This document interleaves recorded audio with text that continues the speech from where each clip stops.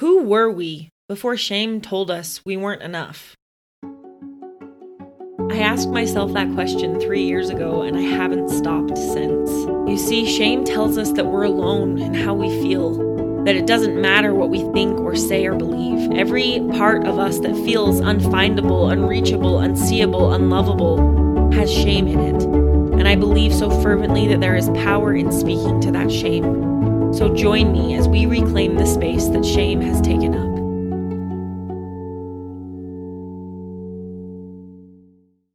Hey, you. You're incredible, you know that? I'm really proud of you. Thanks for spending your time with me. My name is Emily Stearman, and I am your host of Speaking to Shame. On today's episode, we're going to talk about how shame spreads. I think of shame as a foreign entity. We're introduced to it. It doesn't show up until we're given it or shown it.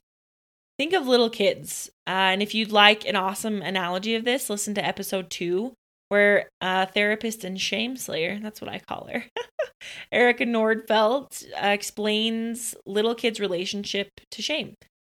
So think of little kids and all the ways they live their lives without shame. We don't come here with shame. We're given shame. It's helped me a lot to picture shame as an object, like a germ. It sits on doorknobs or phones or countertops, and then when our hands touch it, we carry it to the person we shake hands with or high five. And then before we know it, we've got a whole group of people infected with shame. Do you remember hearing with your own ears or seeing with your own eyes someone, maybe your parent or your older sibling or your friend's parent, say something like, I used to be young and fit, now I'm just an old fat person. Or maybe it was a coach or a teacher. Learn this, or else you'll end up stupid and struggling. Maybe it was first given to you in a really direct way. Your family doesn't have the money to do that. How embarrassing. We use shame as a motivator, as an excluder, as a parameter, as a weight and measure. We pass it around from person to person and step back to compare our goods with others. It's become so normal that when companies use shame to advertise, we buy their damn products, right? We eat it up. All the ways we're not enough as we are, and the ways that good or service can help us be enough. While you're probably the most familiar with body shaming ads like getting Beachbody ready or reduce, trim, tuck, and perfect, think about the ads of moms hiding the box their frozen dinner came in so their company won't know they didn't cook from scratch. Or the product or service that implies everyone else knows something that you don't, and then illustrates that very clearly by putting a regular person in a group of others laughing at and shaming them because they don't use that product or service. We are surrounded by shame because somewhere along the way, someone told us this is normal. And shame is so good at clinging to its host, you guys, which is us, that it makes us second guess ourselves when we don't feel it. Like, seriously, we're shamed when we don't feel shame. Like the time in class when someone said, I'm so dumb, and your friends joined in or your classmates joined in, and then all look to you for your own confirmation, but you didn't actually think that. You thought, well, actually, I really like this class, or I enjoy the teacher. I enjoy learning this subject. I'm doing pretty well in it. But all my friends are acting like they have to be dumb and this class has to be stupid. So I guess so too. Or, and as a mom, holy Hannah Montana, this happens a lot. You're sitting in a play date or you're talking on a mom's group on the internet, and one of the moms brings up some unspoken rule of motherhood that you had no clue even existed. Everyone goes around the room or makes all these comments saying, oh yeah, me too. And then when it gets to you, you're still confused, mind you, about this rule. You're feeling maybe a little bit embarrassed. You take on the shame of not doing that 78th thing and feel additional shame because you didn't even know it was a thing. If you're not eating clean, shame. If you're not wearing clothes that are the current trend, shame. If your home is lived in, shame. Oh, you didn't cook dinner from scratch tonight? Shame. Or you ate out tonight 3 times this week? Shame.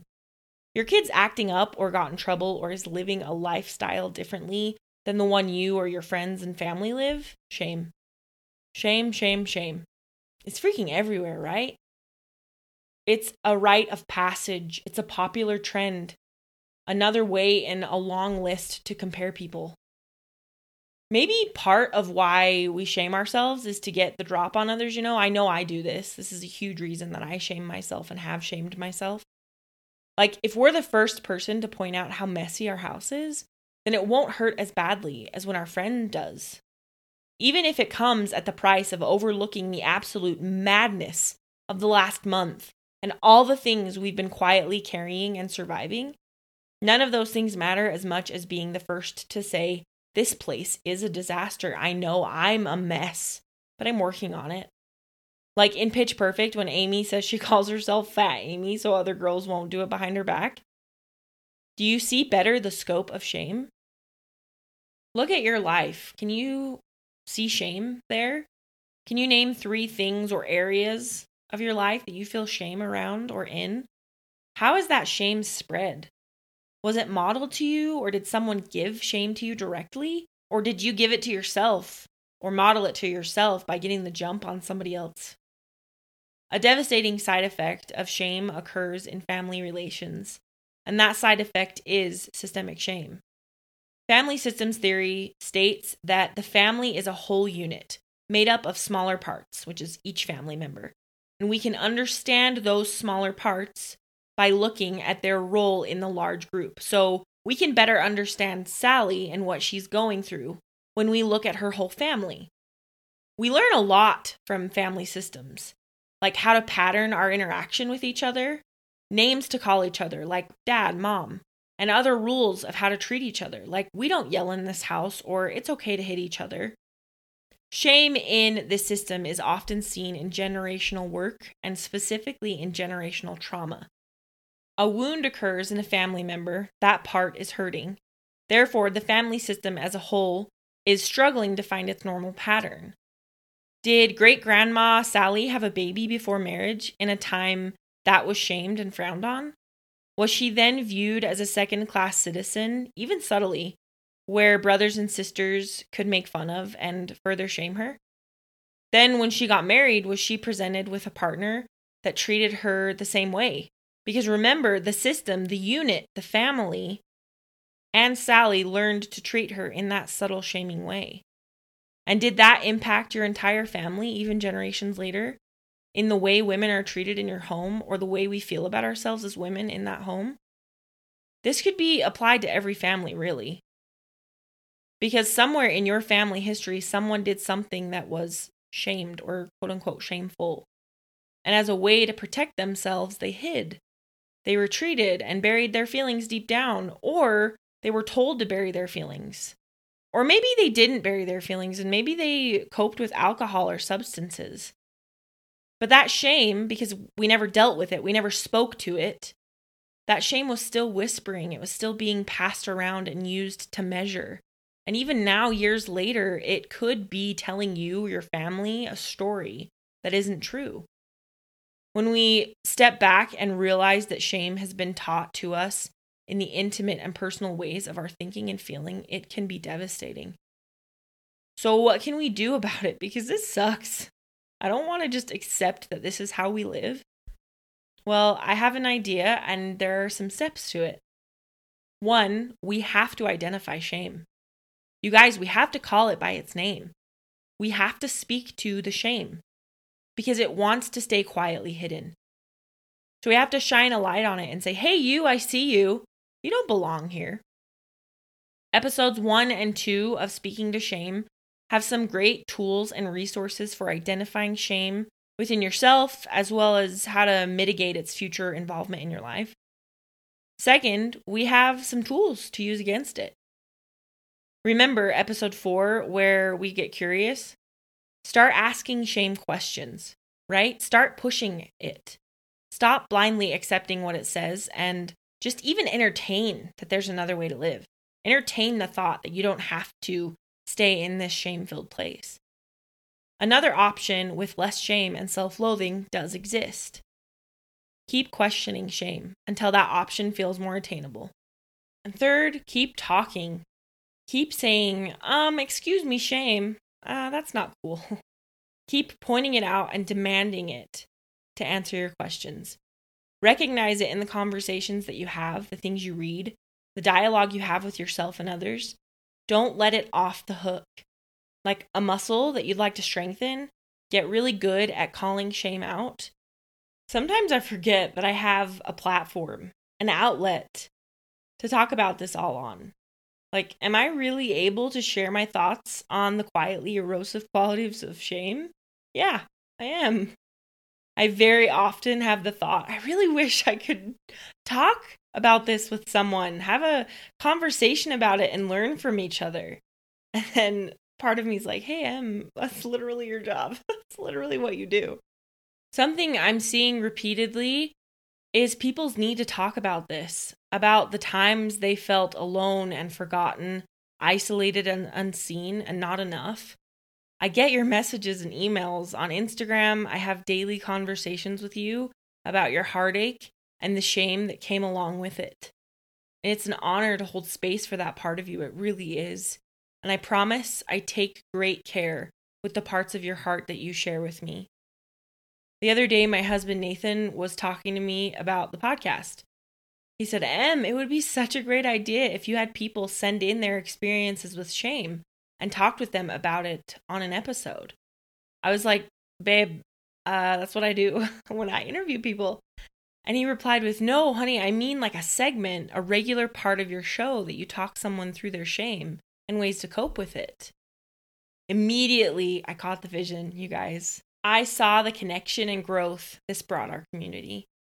Because while my interviewees are wise and incredible, and I have my own experiences with shame, we can't all feel everything, you know? There are things we can only learn by listening to each other. So let's learn together. If you have some shame to speak to, I'd love to listen. Shame coaching will be an intuitive and personalized way for you to gain some insight and ideas, along with lots of validation and some poor jokes. That's not shame. I know my limitations, okay? It's all right. If you're interested in sharing your story of shame, email me at helloemilystearman.com. And another thing my husband always tells me is you got to clarify what your email is. So it's em@helloemilystearman.com. It's okay, honey. I think they know it's not just the letter M, but thank you for your help.